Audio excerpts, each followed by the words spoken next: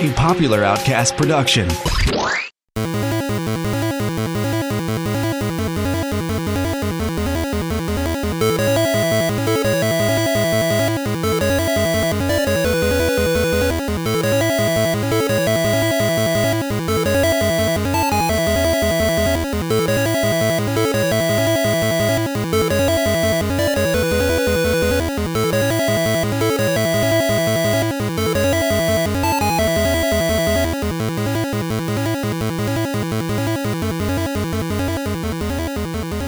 Hey everybody, welcome to the Portable Power Podcast. I'm Mark Matters, and I'm here with Kevin Seibert, and this is our September 1st episode. We're getting right down to the wire on this one. We had some recording issues about a week ago, so this might be a sort of rushed project, but we're going to do our best here. So I'll just get things started right away. How you doing, Kevin? I'm doing all right. How are you doing, Mark? Not too bad. It's a little weird. We don't have Emrys with us today. He couldn't make it for this podcast, so it's going to be very strange. Yeah, there's going to be a new dynamic going on tonight, but we'll make the best of it and soldier on. Yeah. And what will help is the alcohol that we are about to consume. Indeed. What are you drinking tonight? You want me to go first? This is unconventional. Okay. We need. This is what happens when Emrys isn't here. We fall apart. All right. I'll go first with the alcohol. I'm drinking Session. It's a black lager. My wife got it for me, along with the gluten-free beer that was in the episode we started to record and then had issues with. So the audience didn't get to hear me rant on about how it tasted like medicine and private parts and stuff like that. Well, it turns out that gluten is what makes things not taste like private parts. Apparently. So what are you drinking? I'm drinking Glenlivet 12-year aged single malt scotch. Oh. It's quite delicious. You're big on the scotch lately. Are you not doing a lot of beer? No, I still drink a fair amount of beer, but I don't know. I've discovered that I can buy a bottle of scotch and then not have to run out and buy any alcohol for like a month. Yeah. Whereas with beer, I drink a 6-pack in a couple days. Right. I had a bottle of scotch that lasted me 3 months. I got it in May. Yeah, and I just finished it off like 2 weeks ago. Yeah, they can stick around for quite a while. So you've been doing a lot of, we'll say, homework for this podcast, doing a lot of portable gaming, mobile gaming. Are you playing anything outside of that? And I don't want to hear about League of Legends. No, I really haven't been playing anything else. I've gotten in on a little bit of League of Legends, okay, but not even that so much. Like, I still play my NES a little bit here and there. That's awesome. But aside from that, it's all been games for the show at this point. Yeah. Although, it is worth noting that last weekend, or, I don't know, 2 weekends ago, maybe, I did get my second pentakill in League of Legends, which is impressive for reasons that, I don't know, I'm not going to get into. If only Emrys were here, he could care. Yes, Emrys would care, but he's not here. Yeah. What about you? What are you playing that's not portable? Well, I'm just kind of skipping around right now. I don't really have much of a game budget for the time being, so I'm just kind of playing a lot of my old games. Skyrim, some Tekken. Today I busted out GoldenEye on the Wii. Like, I'm just all over the place. I've been trying to get through Earthbound on the Wii U Virtual Console. It's getting to be a bit of a slog, as they say. You know, the battles aren't random. You can see the enemies on the map, but they're much faster than you. And so avoiding them is almost impossible. And when I just want to see the game and see the story, the battles are getting to be a little tiring, and I'm going to try to trudge through it, but I don't know. I think that's the era of RPG gaming that you're dealing with there more than anything else. Oh, I understand that, but it's why I quit playing Final Fantasy 1. I never got around to finishing that. I know we talked about me playing that an episode or two ago. Oh, I didn't realize you'd given up on that. Oh, yeah, for the time being. There is a rumor that I heard. Mm. There's a rumor that next month I'm going to be getting a Wii U.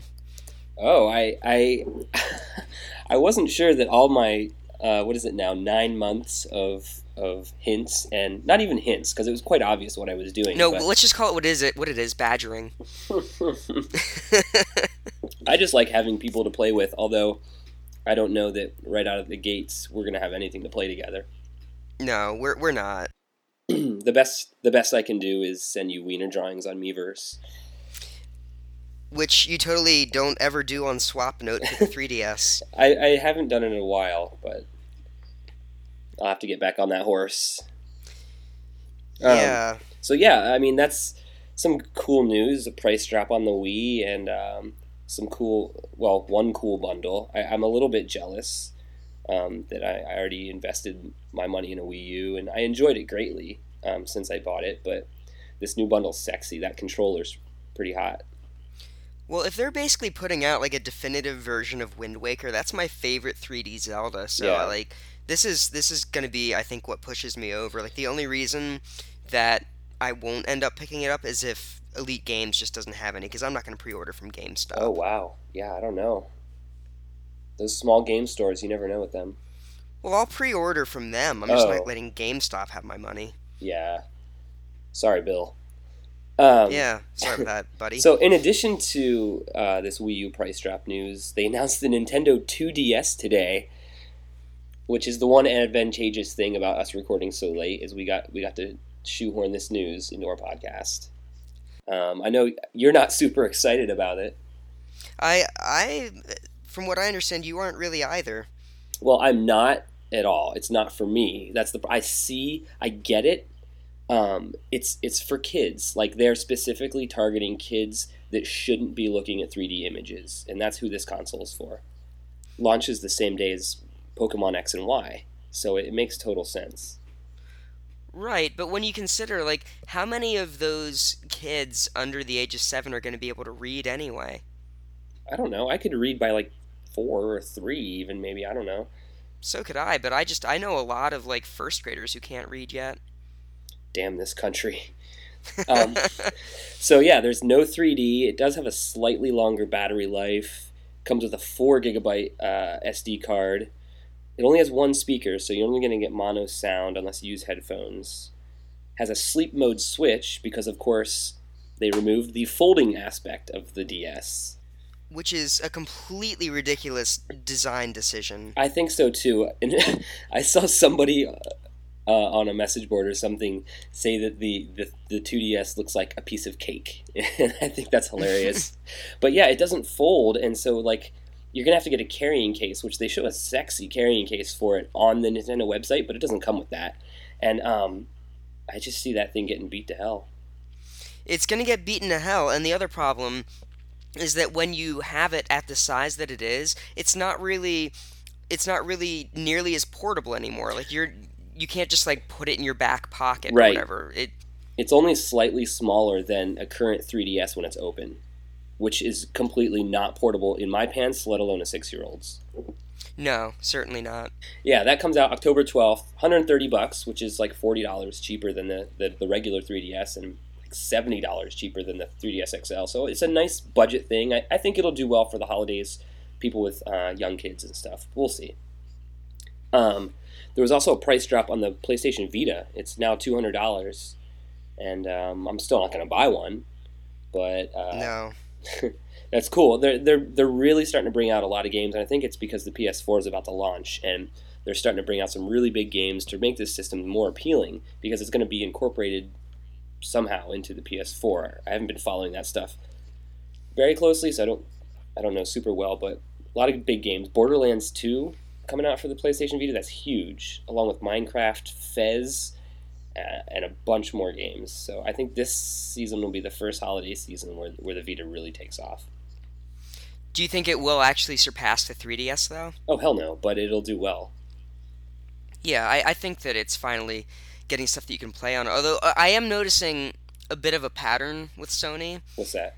And I don't know, maybe you've seen it too, but the Wii, then a couple years later, the PlayStation Move. Yes.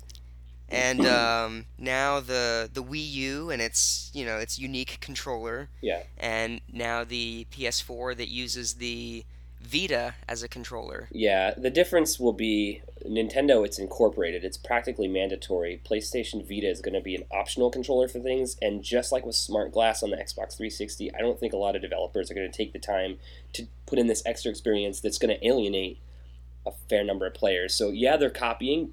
Both Microsoft and Sony are copying Nintendo, which is hilarious, but they're not doing it on the same level. So it's still going to be a different experience, and it's just stupid that they're even shoehorning that into there. Like, the PS4 and the Xbox One will be able to stand on their own 2 feet by themselves without doing this stupid feature. So, I don't know. It's silly. Well, I don't know. It kind of takes me back to the GameCube using the Game Boy Advance SP as the controllers, and some of my most fun moments in that console generation were with Zelda Four Swords, which required you to have an SP, and unfortunately that meant the game was a commercial failure. Yeah. But like it was what made me buy a GameCube. Like the day that game came out, I went out and I bought a GameCube. Oh wow. I didn't know that. Hey, speaking of Four Swords, there's rumor that there's going to be a Four Swords online in the Legend of Zelda for 3DS that's coming out in November.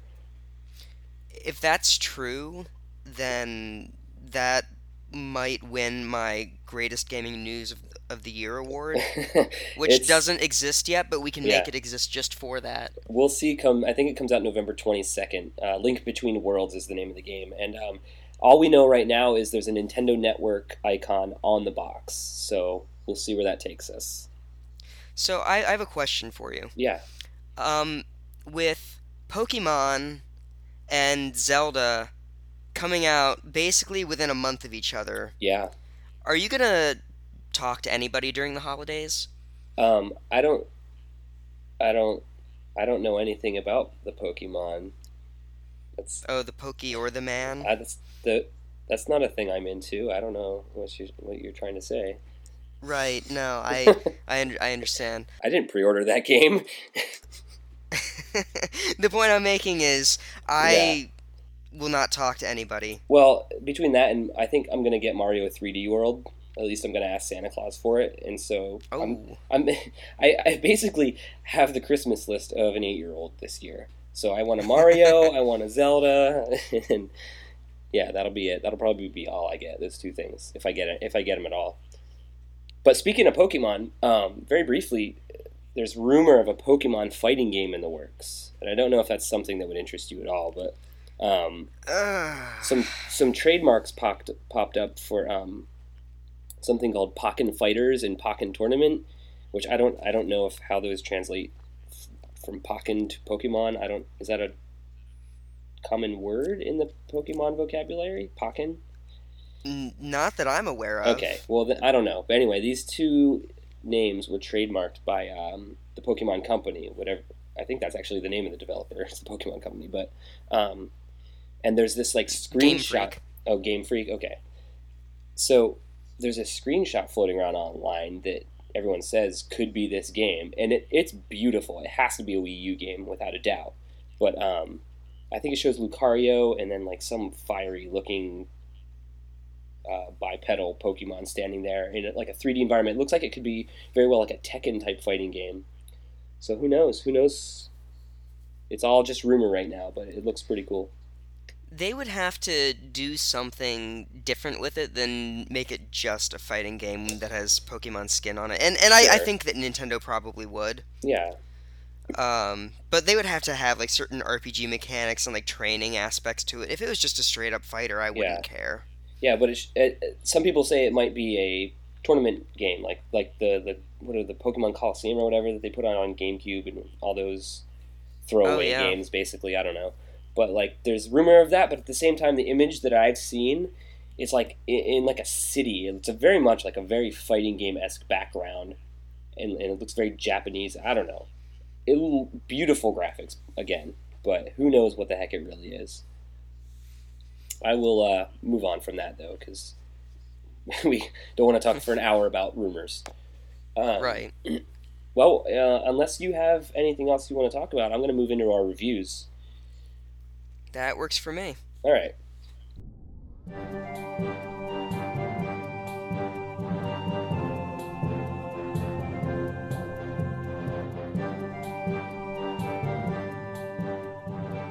Well, by listener request, I am reviewing Icebreaker, a Viking Voyage for iOS. Um, you can get it right now on the App Store for a mere 99 cents. It was developed by Rovio Stars, which, if I'm not mistaken, is a subdivision of the maniacally evil corporation that created Angry Birds. And with 25 million likes on Facebook, I have no doubt they'll get a bajillion downloads for this game as well.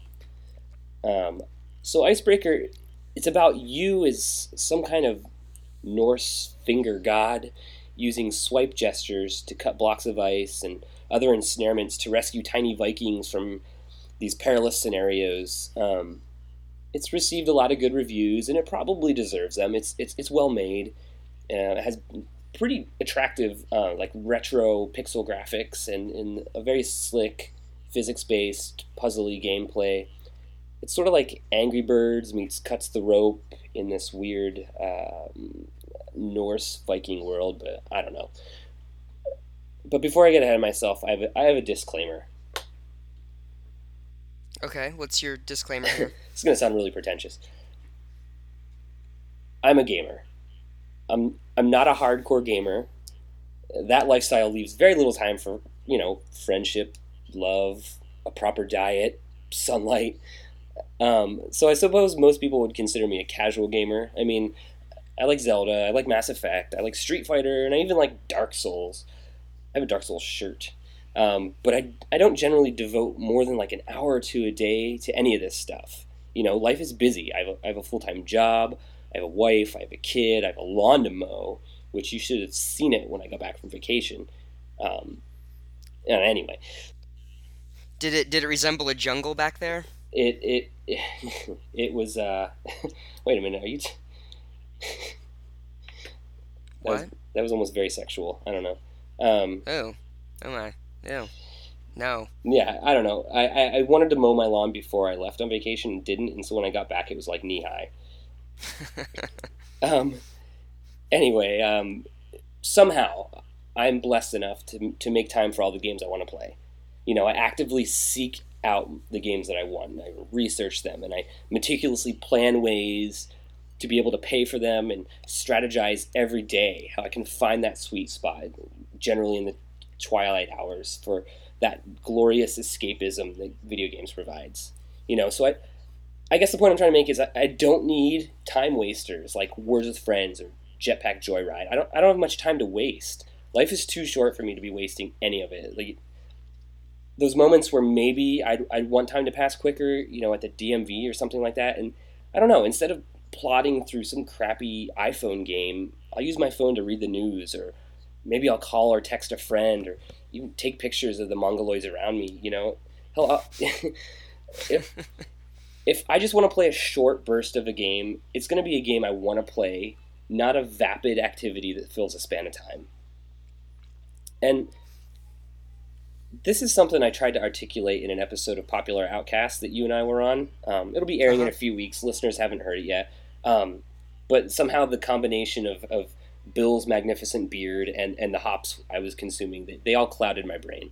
I don't think I articulated my point well, is what I'm trying to say is, I haven't decided whether I feel these types of games, specifically on iOS and that kind of thing, I don't know if they're devaluing games or making them more diverse, And when I say diverse, I mean like how with books, you can read Moby Dick, or you can read something in a stupid magazine at the grocery store. Or with TV, you could watch Nova, or you could watch, I don't know, Cat Vines. I don't know either of those references. Which one is the one that's higher end? Nova, it's, smart science stuff on PBS. Cat Vines are 6-second videos of cats on Vine. Oh. Anyway, okay. So similar with video games, I could sit down for a few hours with, I don't know, we'll just say Monster Hunter, or I can spend a few minutes finishing a level of Icebreaker. It's contextual diversity of choices, I guess. Or maybe it's less diversity and more of a division or subdivision. I digress. In terms of the devaluing of games, though, like I was saying, fewer people are wanting to pay full price for anything these days. And between the indie gaming scene, the mobile gaming scene, in stuff like Steam sales, if I was a major developer, I'd be terrified right now. There might always be a market maybe for games like Pokemon or Grand Theft Auto or Skyrim, and those are games people seem to generally be all right with paying full price for, but maybe they won't say shell out the admission to play the next Sonic 3DS game. You know, maybe the newest Endless Runner game on their iPhone for 99 cents will sate their appetite. I don't like the message that's sending to developers and publishers. Selfishly, they'll make less games that I like, and games being cheaper is always going to be welcome, but I feel like it's at what cost? Probably quality of the games and the chances that developers will take. Well, I think you're making some good points there. I think part of what they're doing is they're not devaluing games as much as they're making it more accessible for an audience who wouldn't normally be playing it anyway. Because if you think about most of the people who are playing games on their phones at the DMV or in the line at the grocery store or something like that, they're not people who would normally be who would even purchase a 3DS or a PlayStation or any of those things. So it's not like they're causing the game market to lose any value. I don't. Usually I would agree with you, but I actually read a study today that said that most people that are gaming on phones are what is quote unquote called a core gamer. Really? I mean, it's hard to believe considering all the moms you see out there playing Candy Crush Saga and letting their children cry and starve to death or whatever, but that's what the study proposes. That's very interesting because honestly, as a gamer myself, I don't think that any mobile game, at least not mobile games in the sense that they exist today, would be able to even come close to fulfilling, what I need out of a game. Like when I consider that I was playing Rebirth of Fortune, which is a tactics RPG for the iPhone. Mm-hmm. I put a number of hours in that, and that was fine. But when I put Project Cross Zone into my 3DS, like a couple of months later, it was a world of difference, and I realized that there were things that game provided that I craved that, Rebirth of Fortune couldn't provide, and that wasn't even. I'm not even talking about the massive boobs in Project X Zone there. Like it was sating other desires beyond that, Yeah. So I think that eventually, I mean, yes, gamers do play low-end mobile video games, but I think eventually they're gonna just want something that has a little more meat to it. Yeah. I almost wonder if standards will be lowered. Like I consider like a lot of these very shallow iOS games, it's like the reality television of gaming. I think you're right. So I don't know.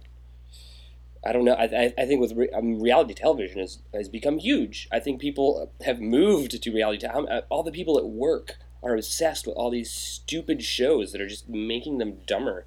And I don't know why video games are so important to me. They've been there all my life, I guess, but it worries me when I see this applied to video games because I can very easily avoid reality television. I don't even have cable, but this crosses over into games, and all games now are 99 cents, they're free to play, and they're all just stupid spray the water or whatever the heck all these games are, and depresses me.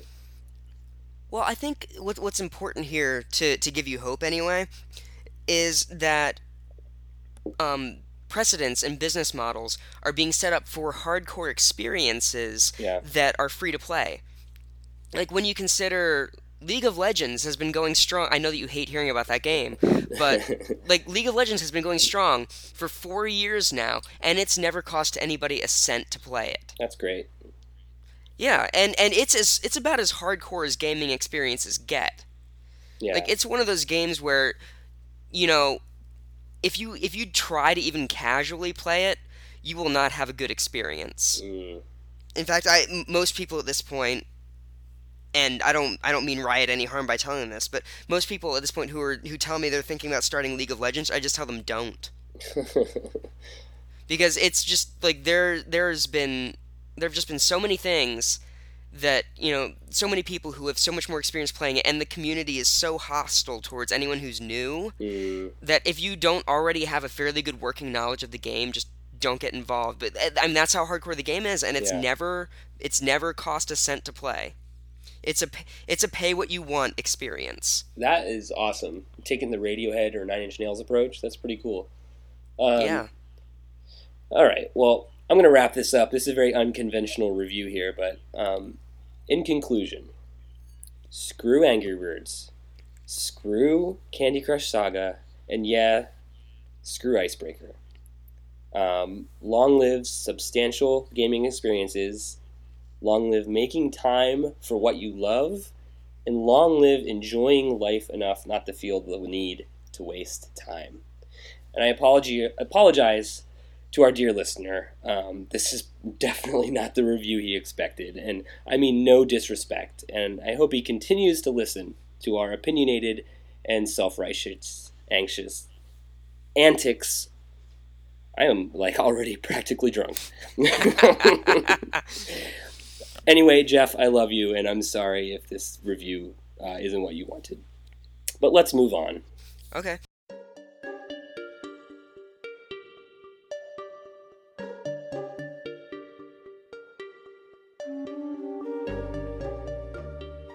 I was going to jump in right into my review of Plants vs. Zombies 2, which is subtitled it's Plants vs. Zombies 2, It's About Time. Really?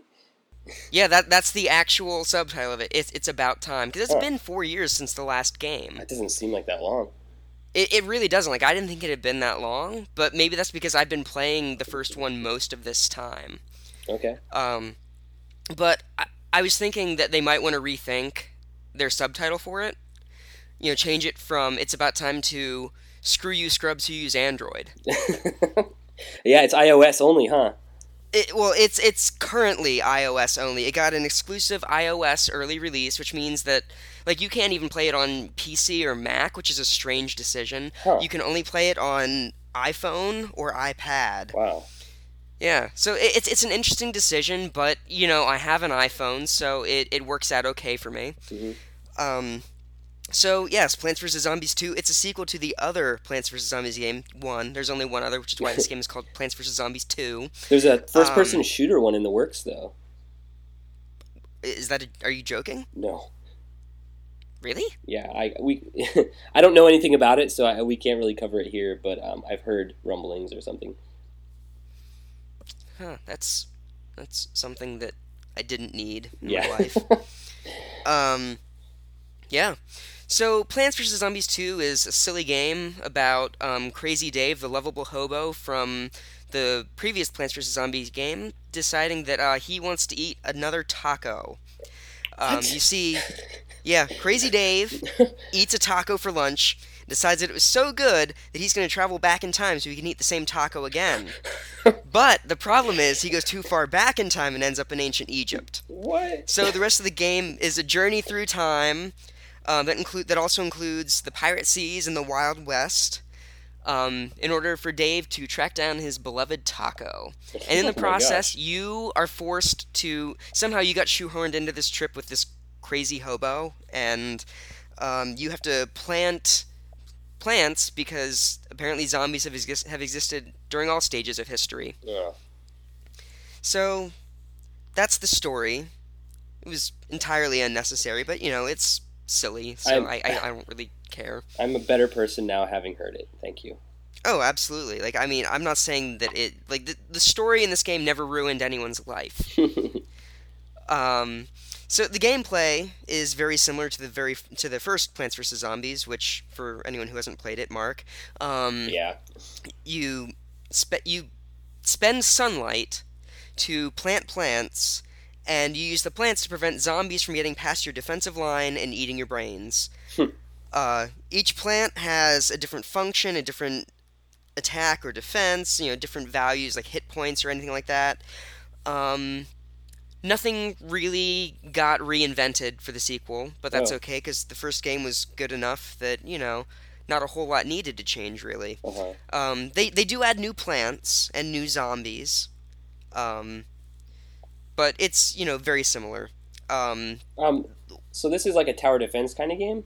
Or, yeah, exactly, okay. exactly. You have 5 lanes that you have to defend, and zombies will come up any of those lanes, and some of them will be, wearing household objects like buckets on their head to provide them additional defense Hmm. value, or some of them will be being carried upside down by a seagull.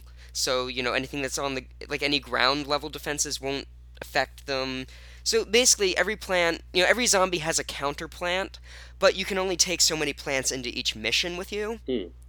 So you have to, like, before every mission, it shows you what types of zombies are going to show up, and it gives you a general ratio of how much of each kind is going to appear. Okay.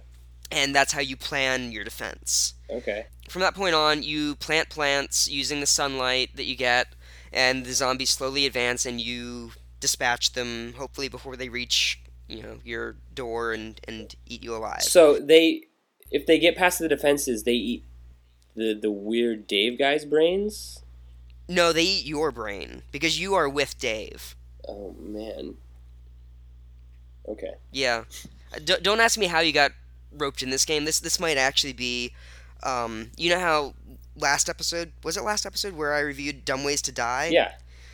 Um, well, that was a public service announcement, for railway safety. Uh-huh. This might be a public service announcement, for stranger danger. Like, don't talk to the sketchy guy who lives next door. Or don't go back in time with your stoner friends. Right, don't do drugs, don't talk to strangers. The stranger might try to rape you, they might take you back in time. Any of those things. It's all very good lessons, no matter what Yeah. Plants vs. Zombies and PopCap are trying to, convey with Yeah, their well, story. back in times where all the best rapes happen. Oh yeah, there were some great We can rapes stop. back We can then. we can stop right Yeah. now. Thank you. Go on. But yeah, so one of the key things, one of the most, I guess, memorable things about Plants vs. Zombies as a series is that it's very clever. A lot of the game is very tongue in cheek. None of it's very serious. So as a result, you don't plant a bok choy. You plant a bop choy, who Oh. is basically a bok choy with fists, and he punches zombies into submission. I like it. Or you don't plant. What I guess you do actually. You plant a snow pea, but the snow pea freezes zombies with its cold peas that it shoots at it. Awesome. So the zombies move slower. Everything basically has a different function. Everything has a different strategy, different purposes, and there's no plant that at least that I've encountered so far, that is useless. Wow. Everything is pretty well balanced. Awesome. With the time travel theme, era appropriate zombies appear. Like, you'll find mummies and pirate captain zombies, and I haven't gotten to the Old West yet, but I'm assuming cowboy zombies. So with the basic premise and overall view of the game, I'm going to get into basically the good points, the things Okay. that I like about the game, which is, the first of them is something I sort of already touched on, which is the wide variety of plants, each of them being different, and the fact that you get to choose your plants in every stage means that there isn't really a right way to do things. You can use whatever strategy suits your playstyle the best. Hmm. And that's ultimately what I think makes Plants vs. Zombies 2 so brilliant, Okay. is that you can basically do things however you want, as long as the zombies die. Hmm. Another thing that's good is that the animation is greatly improved over the original. And it's not that the original was bad, but it was clearly a game made in Flash. And this has like a more full range of animations, and the zombies and plants are more expressive, and it's nicer to look at. Cool. Um, the difficulty has been ramped up, which is vital because the first game, while it was fun, was far too easy. That was my only complaint with Yeah. it. Well, that's why you weren't going to download this one. Right. We right. talked about it in Well, episode 3. We did, yeah. And I said I didn't need this, and here I am proving myself wrong. But no, like, like this time, it's actually possible to lose. It's very easy to get overrun if you aren't focusing on what you're doing. Like, you have to pay attention to the game, which is nice, because the original Plants vs. Zombies, you could kind of just... It was a flurry of activity at the start of each round where you're planting, and then after that, it's just sitting back and watching your work, watching your strategy work for you, and not really having to do a whole lot. Like, occasionally you'd have to plant something else that, had been eaten, so like an occasional replacement on your defensive line. But by and large, you were doing very little outside of the initial flurry of planting. Something else that's cool is that they've put in challenges that add replay value to the levels by giving you specific objectives, like you have to protect a certain target from the zombies. Like, it's a target that's fairly far up your defensive line, so you have to figure out, you have to put like a walnut in front of it to protect it, and basically prevent the zombies from reaching that target. Or another challenge they'll give you is like assigning you certain plants rather than letting you choose, so you have to change your play style up a little bit. Sometimes they'll limit the amount of sunlight you can spend, which means that you can't, like, for example, my key strategy is at the start of every round, I actually plant a lot of potato mines, which are one-use plants that, like, they ripen, they pop up out of the ground, and then the next zombie that steps on them gets blown up. And the reason I use them is because they're very cheap. Does it buy you time to, like, plant more... To plant more sunflowers, which generate sunlight, so you can plant better offenses and defenses. So, the potato mine is very useful for that, but when you're limited on sunlight, you can't really spend it on plants that are just throwaways. So, for me, that makes me play the game in a different way than I otherwise would normally. Another cool new feature that I like is they've introduced a concept called plant food, which is a power-up that randomly spawns on the field, and you can grab it by tapping it on the screen, and you store it for a later time, up to 3 at the start of the game, and you can gain upgrades to carry more than that. And when you use your plant food, you put it on a specific plant, and for a brief period of time, they'll go into kind of an overdrive mode. For example, the pea shooter, which is a plant that shoots peas, will shoot a long stream of peas that is far more powerful than their individual shot that just fires, one at a time. But it doesn't last forever. It lasts for a couple of seconds, and it's good for mowing down a wave of zombies. Or there's the snapdragon, which is a plant that breathes fire in an AoE out in front of it as zombies get closer. But when you use a plant food on a snapdragon, it blows up every zombie in an 8-square radius. Wow. I'm sorry, 9-square. Jeez. Yeah. So, it's a whole new level of strategy that it lends to the game, because you have to know what effect plant food has on every plant, and it's a real game changer. There have been plenty of games where I was on the verge of losing when I thought of a clever strategy to use with plant food, and it saved the game for me. Wow. But at the same time, it isn't overpowered. Like, you can't just drop it on any plant and have it change the tide of battle. So it's very much a timing-based thing, knowing when to use it, knowing how to make the most of the effects. Yeah. So that's pretty cool. Yeah. So tons of improvements. Yeah, there are a lot of improvements. And my favorite improvement, and this is actually the thing that made me download it, is it's free to play. Yeah. And the best part is, like, a lot of games will be free to play, but they'll strictly regulate how you can play without spending money. Yeah. And Plants vs. Zombies, like, occasionally, an in-game purchase advertisement will pop up, and there are certain plants that you can only get if you spend the money, but I haven't found them to be necessary. Wow.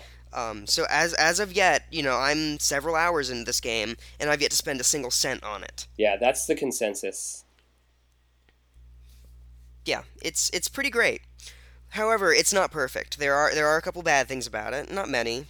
Some of the challenges that I mentioned earlier, like being given specific plants or having limited sunlight to spend, most of the challenges are pretty cool. But there are a couple that, while they sound interesting on paper, actually really suck in practice. For example, there's one that's, don't spend any sun for 120 seconds, What that basically turns into is sitting there. There are only a couple of plants that cost no sunlight, Yeah. and most of them don't have any offensive capabilities. At least not the ones that I've come across yet. So you basically all I have is an iceberg lettuce, which freezes zombies in place temporarily, and it has a long recharge time. So you can only do it every so often. So what this amounts to is sitting there for a period of about 2 minutes, staring at the screen while zombies advance, and occasionally planting an iceberg lettuce to halt them in their tracks until I'm allowed to plant things. Yeah. Now, is there any reward for all this? Yeah, well, you're required to do at least some of the challenges. Okay. Because you can't advance to a different era until you have a certain number of stars that you get out of challenges. Oh, I see. I assumed it was just a different game mode or something like that. No, this is required unless you want to spend money. Ah. See, you can either grind to earn these stars, which is fine because normally the challenges are fun, or you can pay $5 to unlock the next level. Oh wow. Yeah, which for me is ludicrous because Absolutely. I'm good enough and I'm smart enough and gosh darn it, people like me enough that I can figure out how to get to the next level, without having to spend any money. Yeah. But it's nice that I guess for the people out there who don't, for some reason, lack the skills that Plants vs Zombies requires. Like it's nice that they can still see the entire game if they decide to. Yeah. However, the thing that I really don't like about Plants vs. Zombies 2 is a new feature they've added called powers. Basically, some knuckleheaded fuckwit thought that it would be brilliant to make Plants vs. Zombies 2 have a casual option.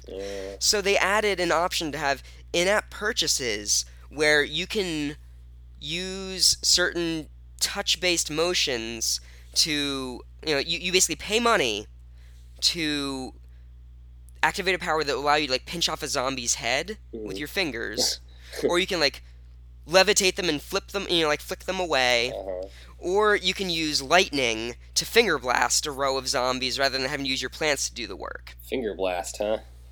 Yeah, that was intentional. Basically, I'm sorry, I thought I was playing Plants vs. Zombies, a brilliant strategy game, not fucking Fruit Ninja, Yeah, exactly. So that kind of made me mad. And, it's not that it makes you do it, but there are a couple of times in the game where, zombies really start to pile up on you, and I really get the impression that they want you to use this feature. Oh, I see. And, on those occasions, I'll just take the 2 or 3 tries that it takes me to get through the level, you know? Yeah. I'll adapt my strategies, and I'll get it figured out. I'm not paying them a cent just because they decide to pile a bunch of zombies on top of me. But, that's kind of ridiculous to me. The fact that they add this casual option, even though I don't have to use it. It takes something out of the game for me knowing that it's even there to have this, safety net. Yeah. Well, this game is huge. I didn't know if you had read any of the news about it, but I found an old news article, which the game's only been out 2 weeks, 3 weeks tops. And so old being a week old or whatever, but it already has surpassed 16 million downloads. Dang. That's a big freaking deal. That's double any Mario game ever. Yeah. Now the free-to-play helps, but, now this goes back again, the devaluing of games, which we don't have to get into. I'm just sprinkling my propaganda throughout this episode. Well, I was partially thinking about the free-to-play model that this game is helping to establish when I was talking about League of Legends free-to-play model that they're establishing. I think what's ultimately going to happen is developers like Nintendo are going to have to figure out a way to go free-to-play. Well, they have. They're doing Steel Diver free-to-play. Oh, yeah, I did see that a while ago. Are you going to play that? Well, no one knows what console it'll be on. No one knows really what it's going to look like. So I'm having a wait-and-see approach. S-E-A, get it? Huh. Okay. Anyway, I don't want to derail your review, so go on. No, that was actually the end of the review. I've said basically everything I have to say about this game at this point. It deserves the 16 million downloads that it's gotten. Cool. It's a good game. I would recommend going out and downloading it unless you're one of those Android scrubs. So, I'm sure it's just timed exclusive. Before you know it, it'll be on PC, Mac. It'll be on 3DS. It'll be on Vita. It'll be everywhere. Yeah, I'm sure it'll have like a. I mean, this game is too big to stick to just one platform. Yeah. Cool. Yeah. Well, I have a review for Our Portable Past, our retro segment. Which game would this be?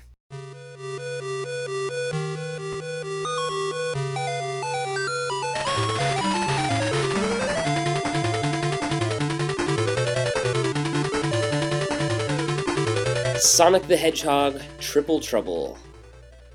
Originally released in 1994 for the Sega Game Gear. You can get it on the Virtual Console right now. I apologize for all my terrible pronunciations. A little bit of alcohol goes a long way in my body. You're making me feel a little bit like a drunk here, I gotta be honest. I finished my scotch and I don't feel anything. I've been cutting back. What are you saying about me exactly? I don't know where you're at. That I have a drinking problem? It's not a problem, per se. No, anyway, yeah, so you can get it on the 3DS Virtual Console for $5. Some of you might have played it as an unlockable in Sonic Adventure DX and the Sonic Gems collection. And those of you that are really into obscure gaming, maybe you had the Coleco Sonic handheld system and played it there. Thanks, Wikipedia. The Coleco, it was out on that? It's the Coleco Sonic. It was a specific handheld thing that had prepackaged games. Oh, okay. Yeah, it's pretty rare and a little bit expensive if you want to track one down. The Triple Trouble in this game's title refers to the three characters that are competing with Sonic the Hedgehog and his sidekick Tails to retrieve the lost Chaos Emeralds. For what purpose, I'm never really sure. How do they keep getting lost and keep needing to be found, and really what's the advantage to having them? I'm not versed well enough in Sonic lore to know. Don't they turn him into a Super Saiyan when he gets all of them? Well, in some games, yes, but not in this one. Maybe he's just going to ask his girlfriend to marry him. Does he have a girlfriend? Maybe. I mean, although maybe not. Hedgehogs aren't monogamous, are they? I don't know. He seems like he'd be a Rolling Stone. You would think. Yeah. Yeah. So the Triple Trouble, this triple threat in this Game Gear game are, as usual, and very predictably, the notorious Dr. Robotnik, as well as everyone's favorite anti-hero from the Sonic series, Knuckles, the species of mammal with spiky stuff that I can't pronounce. Echidna? Thank you. And in addition, treasure hunter Knack the Weasel, who makes his first and only major appearance here. I've never heard of him before. I think he was in Sonic Drift, the Mario Kart ripoffs that Sonic did, and I want to say he was in a Sonic the Hedgehog fighting game or something like that. Anyway. Both of those sound awful. Sonic Drift on Game Gear has, what do you call it, local multiplayer, which is something Really? Nintendo really dropped the ball on some of their Virtual Console stuff. If there was local multiplayer on Mario Kart for Game Boy Advance, that'd be amazing. That would be really great. Yeah. But of course, nobody can actually buy that unless they were a 3DS ambassador. Unless they have the level of chest hair that you and I possess. Yes. Back to Sonic. It's your typical 16-bit era Sonic platformer, albeit it's slightly neutered to be playable on the Game Gear system. The objective of the game is, yes, to defeat your three foes, but more importantly, to recover the aforementioned Chaos Emeralds. If you beat the game without recovering all six, you get the equivalent of better luck next time as your ending. If you do succeed in getting all 6 emeralds, you're treated to a fairly pretty credits sequence with Tails flying his plane and Sonic somehow able to hold on. Were you able to pull that off? Yeah. Awesome. Yeah. I'm going to talk about my pros and cons here. So, number one, the first thing I noticed is it has really great graphics. This looks much better than an 8-bit game, because the Game Gear is technically an 8-bit system.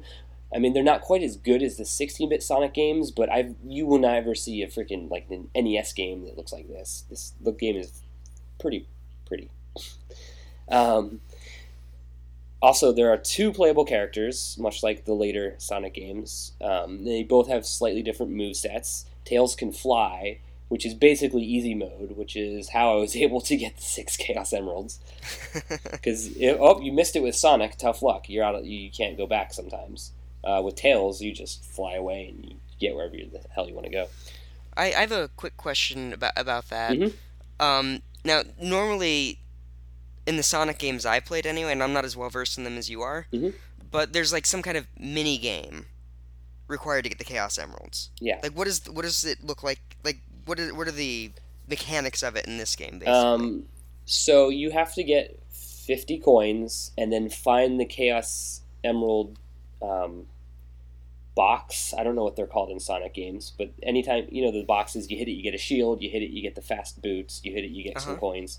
There's one of those with an emerald on it, and you have 50 coins, you hit that, and you go to the bonus stage. And there's two different kinds of bonus stages. One of them is like a general, like normal Sonic stage, but it's very difficult to like get through, not because there's like enemies and traps and stuff, but just because it's sort of like a labyrinth. And there's a time limit, and you have to get through it in a certain amount of time, and at the end of the level, you fight Knack the Weasel, and if you beat him, you get a Chaos Emerald.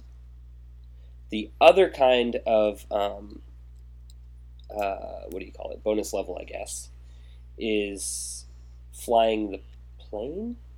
Yeah, I think you're flying the plane in like a very terrible simulated 3D, like this isn't even as good as Mode 7 quality graphics. This is like, it's pretty terrible. We're talking like, yeah, I can't even think of a game to compare it to. I was going to say Super Mario Kart, but Super Mario Kart uses Mode 7. Which is a bullshit term, but what was I going to say? You're basically behind view of the plane, flying through the air, collecting rings. You get a certain amount of rings in a certain amount of time, and I think then at the end you get the emerald. So yeah, I mean they're fairly well done, I guess. And the levels in general are, I feel, were well designed and pretty complex. It never feels like there's a definitive path to the end. Exploration is pretty well encouraged to get all the little secrets in the level, power-ups, and the Chaos Emerald boxes and all that stuff. So I really thought I was surprised by the level design, because maybe it's just the way I play Sonic games, but I always see them as a little more linear than this one. So I mean, in that there's a lot of secrets and replayability. There are a few power-ups and abilities unique to the game as well. Freaking Tails drives a drill-nosed submarine on the water levels, so he doesn't have to get air. It's pretty awesome. That is pretty cool. So you have the option to play as Tails as well? Oh yeah. Either or. You can start at the start of the game, Sonic or Tails, whichever you want to be. That's great. Yeah. Another thing I liked is you only lose a fraction of your rings in this game when you get hit. Granted, okay, so you'll lose something like 30 rings at a time, no matter what you get hit by. But when they all bounce out of you, because of the limitations of the hardware, only 3 rings pop out. So you'll lose 30, but the max you can recover is 3, which kind of sucks. But that's just the limitations of the console. Maybe the best thing about this game is there's no stupid casino level. Okay. Well, the Sonic 2 casino levels are pretty good. I actually kind of I was going to say, I remember this being well. But if you've ever played Sonic Adventure, like the casino level in that one is like something of a nightmare. It's absolutely terrible. No fun at all. Was that one of the 3D games? Yeah, it was the first one on Dreamcast. I never played any of the 3D Sonic games. There are a few good levels in them, but there are a lot. Anytime you have like the option to do a lot of like Mario 64 style like exploration and that kind of stuff, like the levels just aren't as well done. Like I mentioned earlier, the Game Gear Virtual Console menu options are awesome. You can choose to play with a 1-to-1 pixel ratio to the Game Gear. You can do custom Game Gear skins. So, like, because the Game Gear screen is smaller than the 3DS screen, it fills the border with what looks like a Game Gear. So you can do custom skins on that. There are performance options to play like it originally plays, or play using a little bit of the power of the 3DS. And like I said, some Game Gear games have multiplayer programmed into them, and I think Nintendo's really dropping the ball. With not just virtual console games on 3DS, but on Wii and Wii U, they could totally be adding online play and all that kind of stuff, and this would sell consoles, I guarantee it. It would, but at the same time, they'd have to start them at a higher price point. I'm okay with that. Yeah, I think I would be too, but I think that Nintendo's largely trying to appeal to the mobile video game crowd who are used to paying 99 cents for a video game. Right. Which makes your point all the more valid that Fine.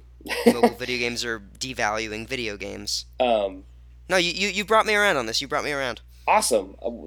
My favorite thing to do in life is to make people think the way I do. My favorite part about this game is that Dr. Robotnik has yet to be renamed Eggman. Is that the dumbest thing ever, or it's what? It's horrible. I hate when they do that. I think it started in Sonic Adventure.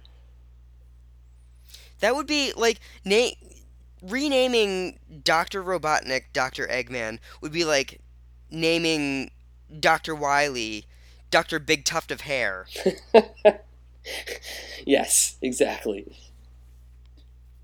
I'm somewhat neutral on the level of difficulty in this game. Like, it's pretty easy, but with a lot of retro games, like I mentioned Earthbound, like, I find the difficulty a little bit too much for my tastes these days, so I can't really give it a plus or a minus, but it's a pretty easy game, especially with Tails. You just go wherever you want with Tails. The things I didn't like about Sonic the Hedgehog Triple Trouble are that it's not quite as fast as the Genesis games. You lose a little bit of the speed because, I believe, of the process power that was available for the Game Gear. Not the end of the world. The music, it has a very forgettable soundtrack. I mean, the quality's fine, but the compositions are really bland. None of the classic tunes are here.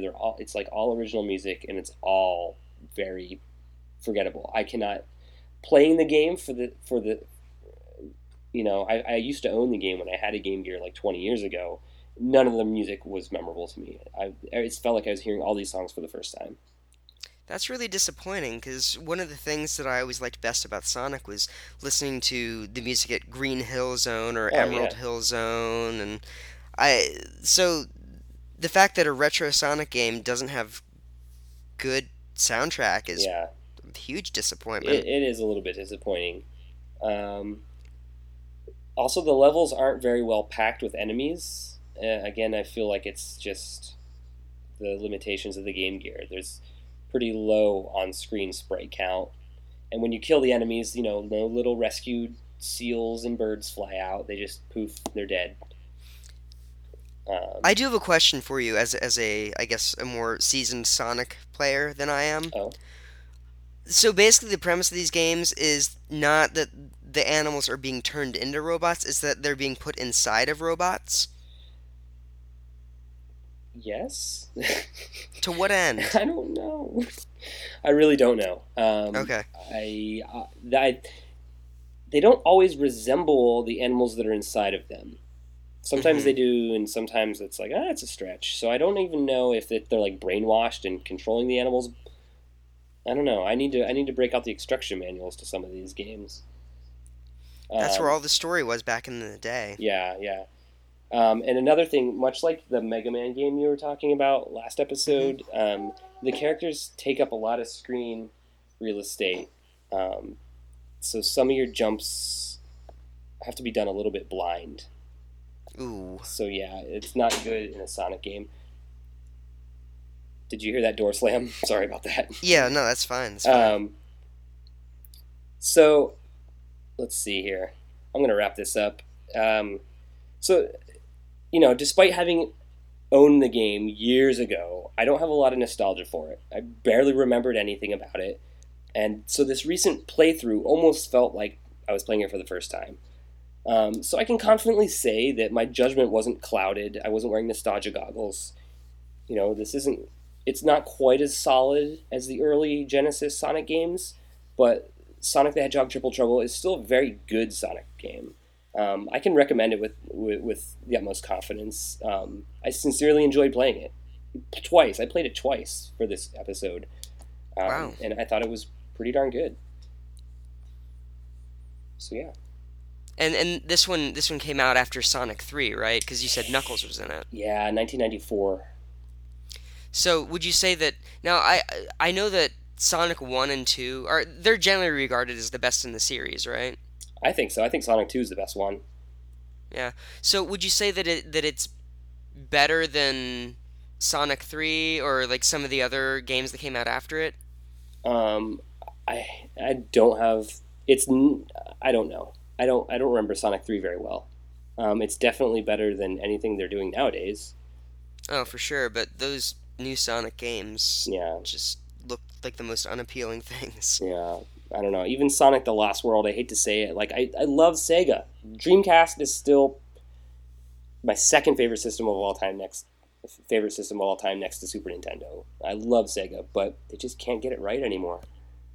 Yeah. So anyway, that's my review. Go ahead and buy the game. It's $5, and I think you'll like it. So I'm going to move on to our upcoming releases.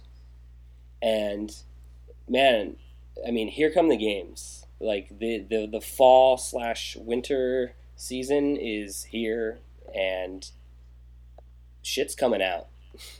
Um, September 3rd is basically PlayStation Vita Day here. We have Kickbeat, Rayman Legends, Rayman Legends got delayed. I'm lying to you right Oh, now. I really? just heard today Rayman Legends got delayed. I think it's coming out the 17th. So no. And then Atelier Maruru Plus, The Apprentice of Arland. I'm assuming that's a very Japanese game, probably where you have to touch girls in weird places, but I don't know. I've never actually seen it in action, but judging by the name, I picture anime girls that are underage in skimpy clothing, and you have to shake the controller to jiggle their boobs. I'm tumescent with anticipation. Oh, the things I say when I've drank alcohol. Um, Now, Kevin, I have been not telling you about this for a couple days because I wanted to tell you on here. Okay. On the 6th of September, for iOS, Star Wars Force Collection. Have you heard about it? I don't know anything about it. It is a Star Wars CCG for iOS, Oh and man.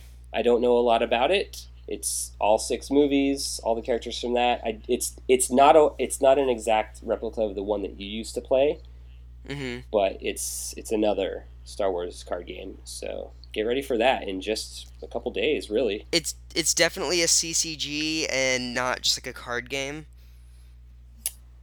I don't know the difference. Well, like a CCG is a game where like customizable card game where you build your own deck. Okay, I believe it Um. is, on that Oh level, man.